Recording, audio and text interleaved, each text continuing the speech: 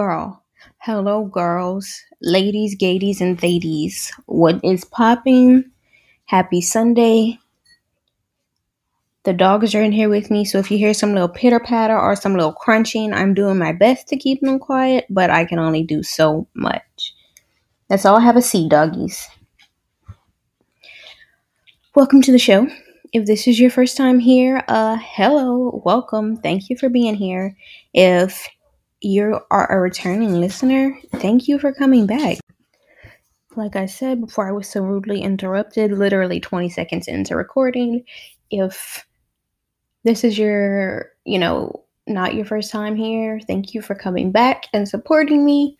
I'm trying to stay consistent with this, trying to keep it interesting, trying to keep it fresh and new. Consistency is not really my jam. I'm working on it, people. But either way, thank you for being here. Thanks for listening. I don't have any updates. Can you sit down, please, and stop making noise? Thank you. Don't have any updates. But I am taking suggestions for shows since we're just kind of getting back on track. And since that's about it, I will get right into the recipe for the week. Oh my God, I'm starving. So we're going to do stuffed, what do you call those? Chicken breasts. Oh my God, I forgot the word for chicken breast. Help me, Lord. Stuffed chicken breasts. So we're going to stuff our chicken boobies with, ma'am, all that grunting? I don't know if any of you own a pit bull, but do y'all make as much noise as this one does? Because she be farting and grunting and making all kind of sounds like a big grown man. And I'm used to chihuahuas and it's throwing me for a loop. Anyways, let's get back to our chicken boobies. As you know, chicken boobs can be very thick and big. So if you want to stuff these, you gotta butterfly them. If you don't know what that is, you basically just fillet them in half to where, it opens and closes like a book. So baby, fillet it, butterfly it, whatever you want to call it. If you don't know how to fillet or butterfly, you can look it up on YouTube really quick. Basically, the way my mom does it, because I don't like touching raw chicken, she takes that fat ass chicken breast, puts her hand on top of it to smush it down flat, and just cuts it down the middle, but doesn't cut all the way through because then it'll be, two separate pieces. You gotta keep it together. So you can add the filling without the chicken just like falling apart. So you're gonna need 4 chicken breasts. 4 chicken breasts, some olive oil to saute them babies in, some paprika, salt, garlic powder, onion powder, half a block of cream cheese, softened. Ugh. Cream cheese is disgusting on its own. But when you mix it up with other shit, it's scrumptious. A 1/4 cup of grated Parmesan cheese. You can add more than that if you want. We always add more cheese. We really like cheese in this household. 2 tablespoons of mayonnaise, a cup and a half of fresh chopped spinach. You can use frozen. Frozen's cheaper. It's easier to find. Just let it sit out and pat that shit dry.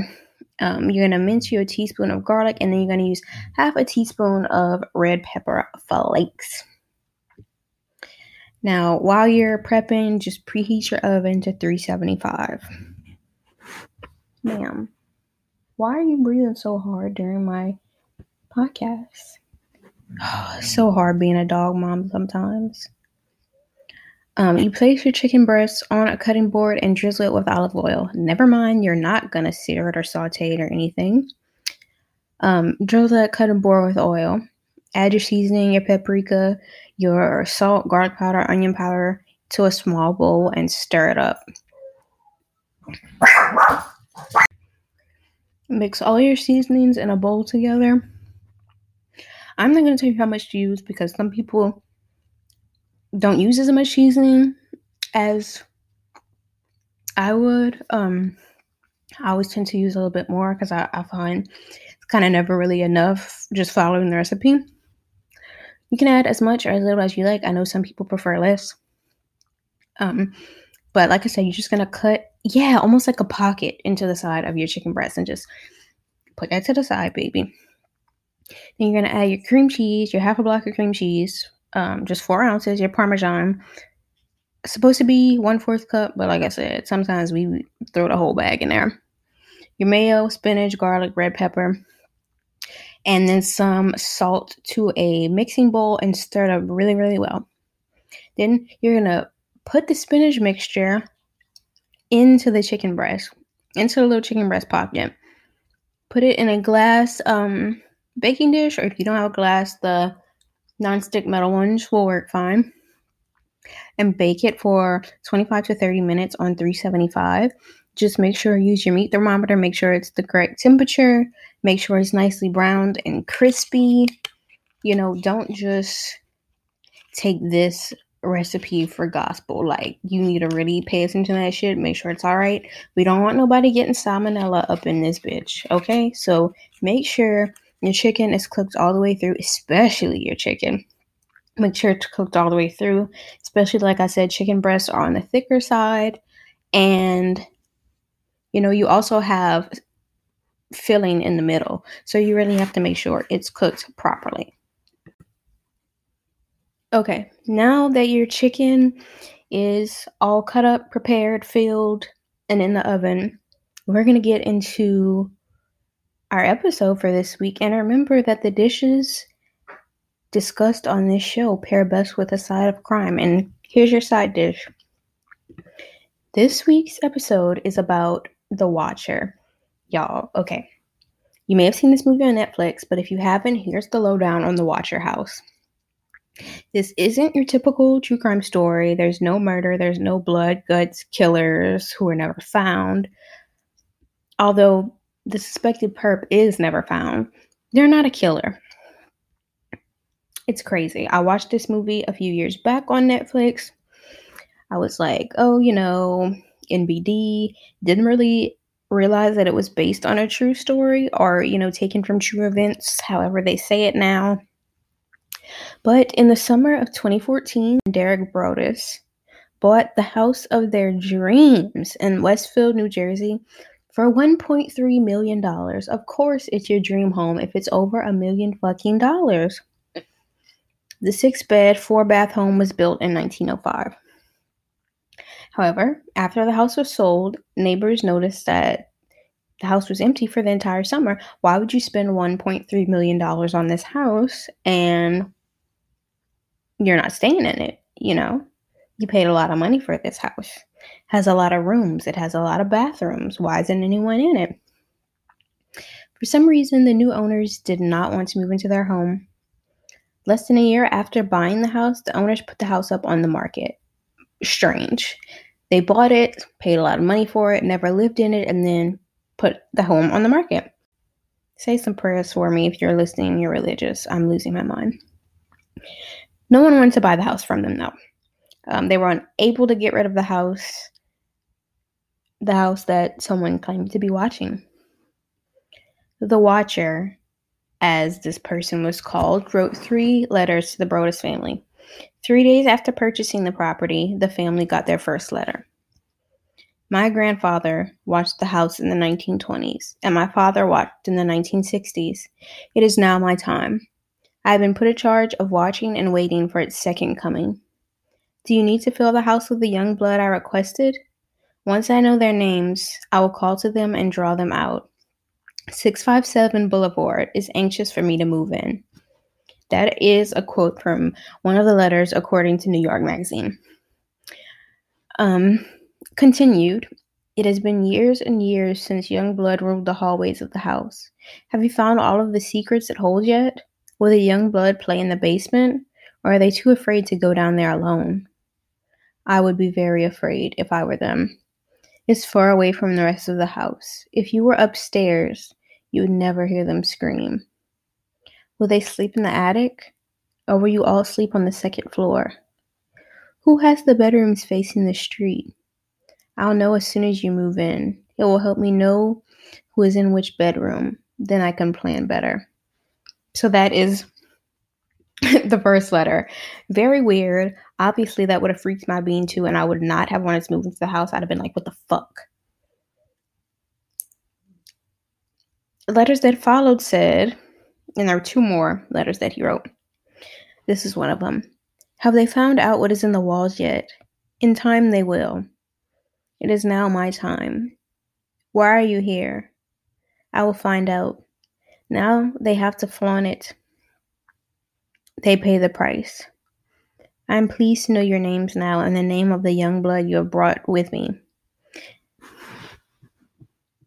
I am pleased to know your names now and the name of the young blood that you have brought to me. Will the young blood play in the basement? The letters that followed, two more letters that followed that one. One of them said, Who am I? I'm the Watcher, and I've been in control of the home for the better part of 2 decades now. Which is very weird because, this was not coming from the people who owned it.